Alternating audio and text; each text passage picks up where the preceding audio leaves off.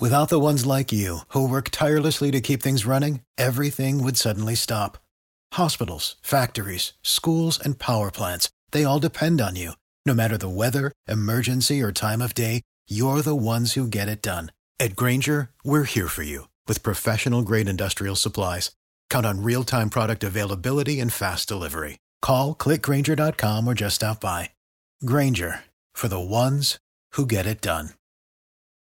If we're given $189 million for a housing project, shouldn't we be getting some more benefit from that? Do we risk somebody walking if that's the case? That may be, and it may not be, though. But at the end of the day, we've gotten out there that we're a community willing to put $189 million on the table for a good project that's going to benefit this community. That's from Tuesday night's Athens Clarke County Commission meeting. Commissioner Mike Hamby behind the rail and discussing the Atlanta Highway property that is home to the Georgia Square Mall, the much-discussed mall redevelopment proposal. Might have been a vote on Tuesday. There was not. Pushed back until March 7th now, if it happens then. Mike Hamby with us now. Commissioner Hamby, thanks for your time this morning. Thank you, Tim. Appreciate you having me. Got a note, and I will not reveal the source here. I'm not going to drop the name. It is a name that people would recognize, and it was sent to me in, I suppose, some degree of confidence. So I'll not disclose the name, but I will tell you what he says, and I'll get you to respond. He says this.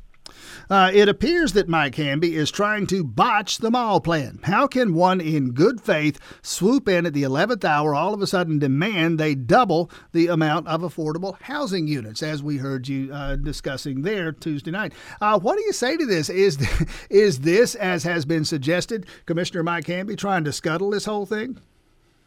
Of course not, Tim. I mean, I've been for the past 12, 15 years trying to do something with the Atlanta Highway Corridor and to help make it a good entryway into Athens, Georgia, and recognize that the mall project and the mall property, it was the impediment for starting Atlanta Highway many years ago when the mall was built, and it's going to be the impediment for helping create new development out there. So no, I'm not trying to scuttle anything. As a matter of fact, this project has been very interesting because the terms and the developer request actually keep changing on a meeting-to-meeting basis. This Saturday, we actually got an email from the architect for the developer who wanted us to also put into the community benefits agreements that the county pay taxes on the transit station that we'll have out there. They wanted us to pay property tax association fees to help with the upkeep of the total property out there. So I looked at that as though, okay, well, we're still at the table trying to figure out what the terms are, and I was baffled by the tax part of wanting to spend taxes on a transit station when we're already providing $189 million in taxes to the project. So no, I'm not trying to scuttle anything. I just saw that as well, maybe we're still working on the terms of this, and we were. And I'll say this, with an agenda report that we had, and it's online it's online if folks want to see it under mall redevelopment. The folks that have analyzed this have come back to say that they at this time are unable to specifically say which TAD funding requests are eligible under the Georgia Redevelopment Powers Law. And Tim, what I'm trying to do is to make sure that whatever public investment there is that's being offered, that we do realize a public benefit, and we need to make sure that it's because this is going to last for 30 years. We've gone from the petitioners asked to go from 20 years to 30 years. And we need to make sure that the monies that the taxpayers of this county put into this project are realized for their benefit.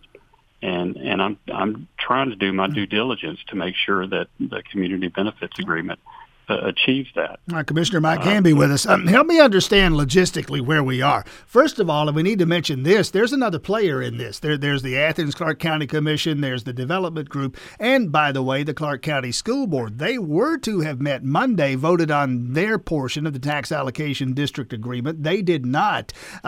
This thing can't move forward without them. I suppose I need to get them on the horn as well. What's your understanding of where they are? Well, I'm not sure. I think they're probably waiting to see what the community benefits agreement, what the final community benefits agreement looked like, because they are impacted quite a bit by this, and 6% of the property taxes go to them. So whatever's in that community benefits, I'm sure they're looking to see that hopefully it benefits the schools as well. So I imagine they're waiting to see that before they pass the intergovernmental agreement.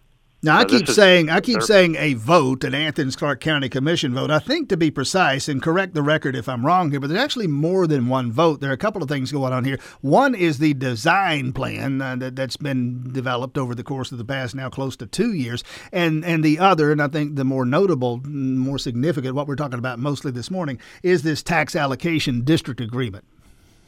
Yes, the tax allocation district agreement. You're exactly right, and I'll say this: I'm sure that one of the things the school board previously passed an intergovernmental agreement that allowed for a 20-year term, but the developer came back and wanted 30 years for the TAD to last. But I'll say this: there's some stuff in the going back to the question about am I trying to scale it? I'm not, but I am looking deeply into it and wondering. There's $48 million in here for apartments, for multifamily apartments. And Tim, you've seen all over town, we have people who are building multifamily apartments without any incentive.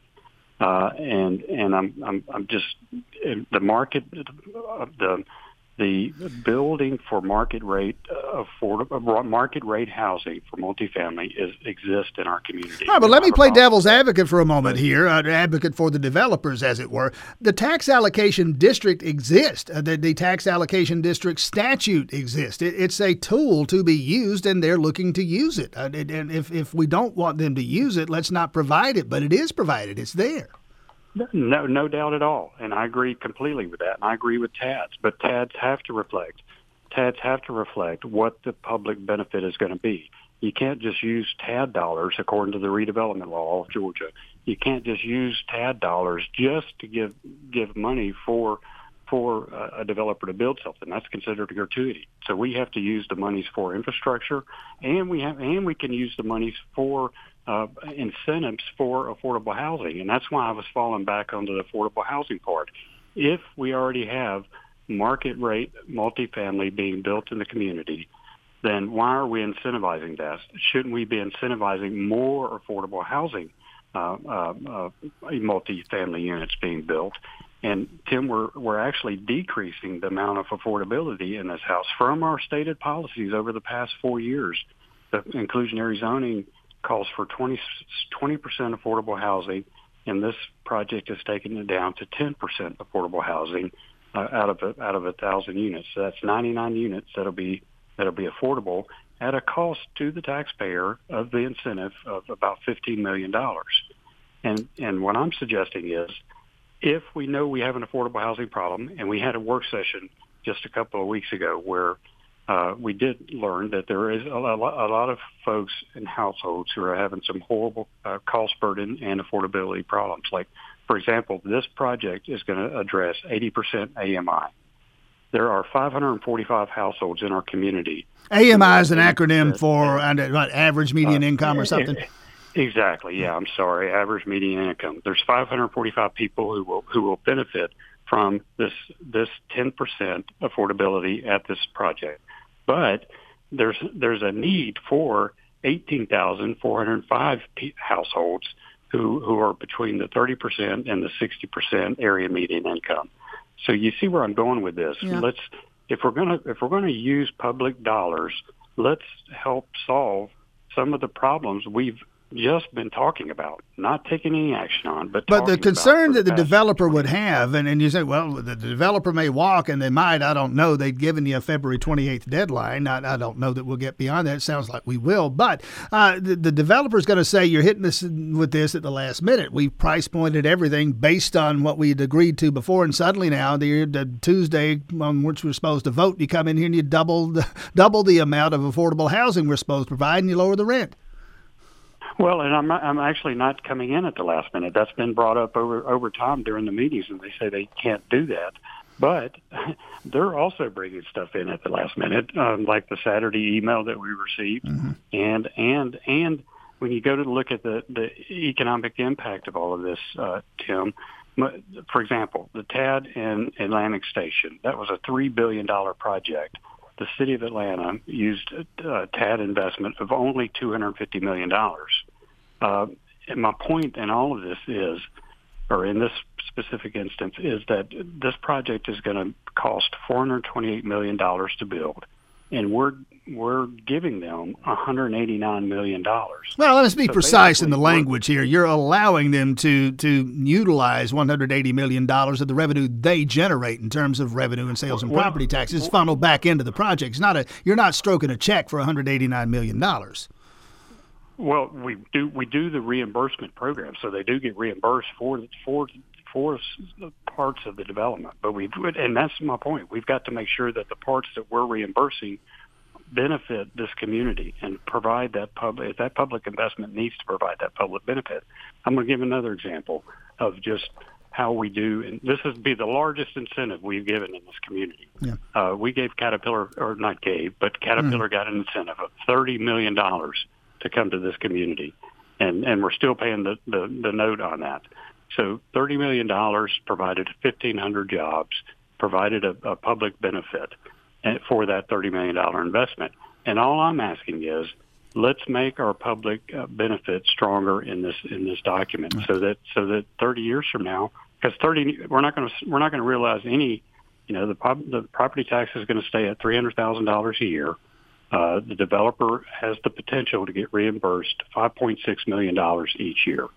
And all I'm asking is, let's make sure that there's some strong public benefits in this, so that the public also sees a return on their investment. All right, Commissioner Mike Hamby, I got to leave it there. Let me quickly ask you this. If I were to go to the window and try to place a bet here on how this turns out, March 7th or whenever, would I be better advised to bet that this happens or that it doesn't happen?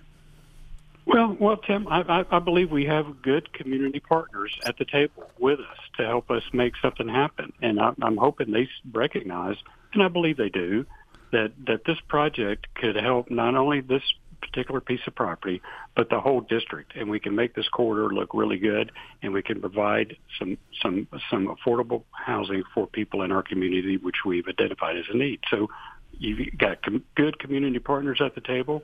You've got a governing body that wants to see something happen, and you've got a public sector that also wants to see something happen for this area. But we all need to make sure it happens in whatever investment we're making. I know the private investors making an investment to help them. We're going to make a public investment to help the public. So we all it can be a win-win for everybody if we just work it out. All right, Mike Hamby, Commissioner Mike Hamby, we'll leave it there. Thanks for your time this morning. Okay, thank you, Tim. For the ones who work hard to ensure their crew can always go the extra mile, and the ones who get in early so everyone can go home on time, there's Grainger, offering professional-grade supplies backed by product experts so you can quickly and easily find what you need. Plus, you can count on access to a committed team ready to go the extra mile for you. Call, click Grainger.com, or just stop by. Grainger, for the ones who get it done.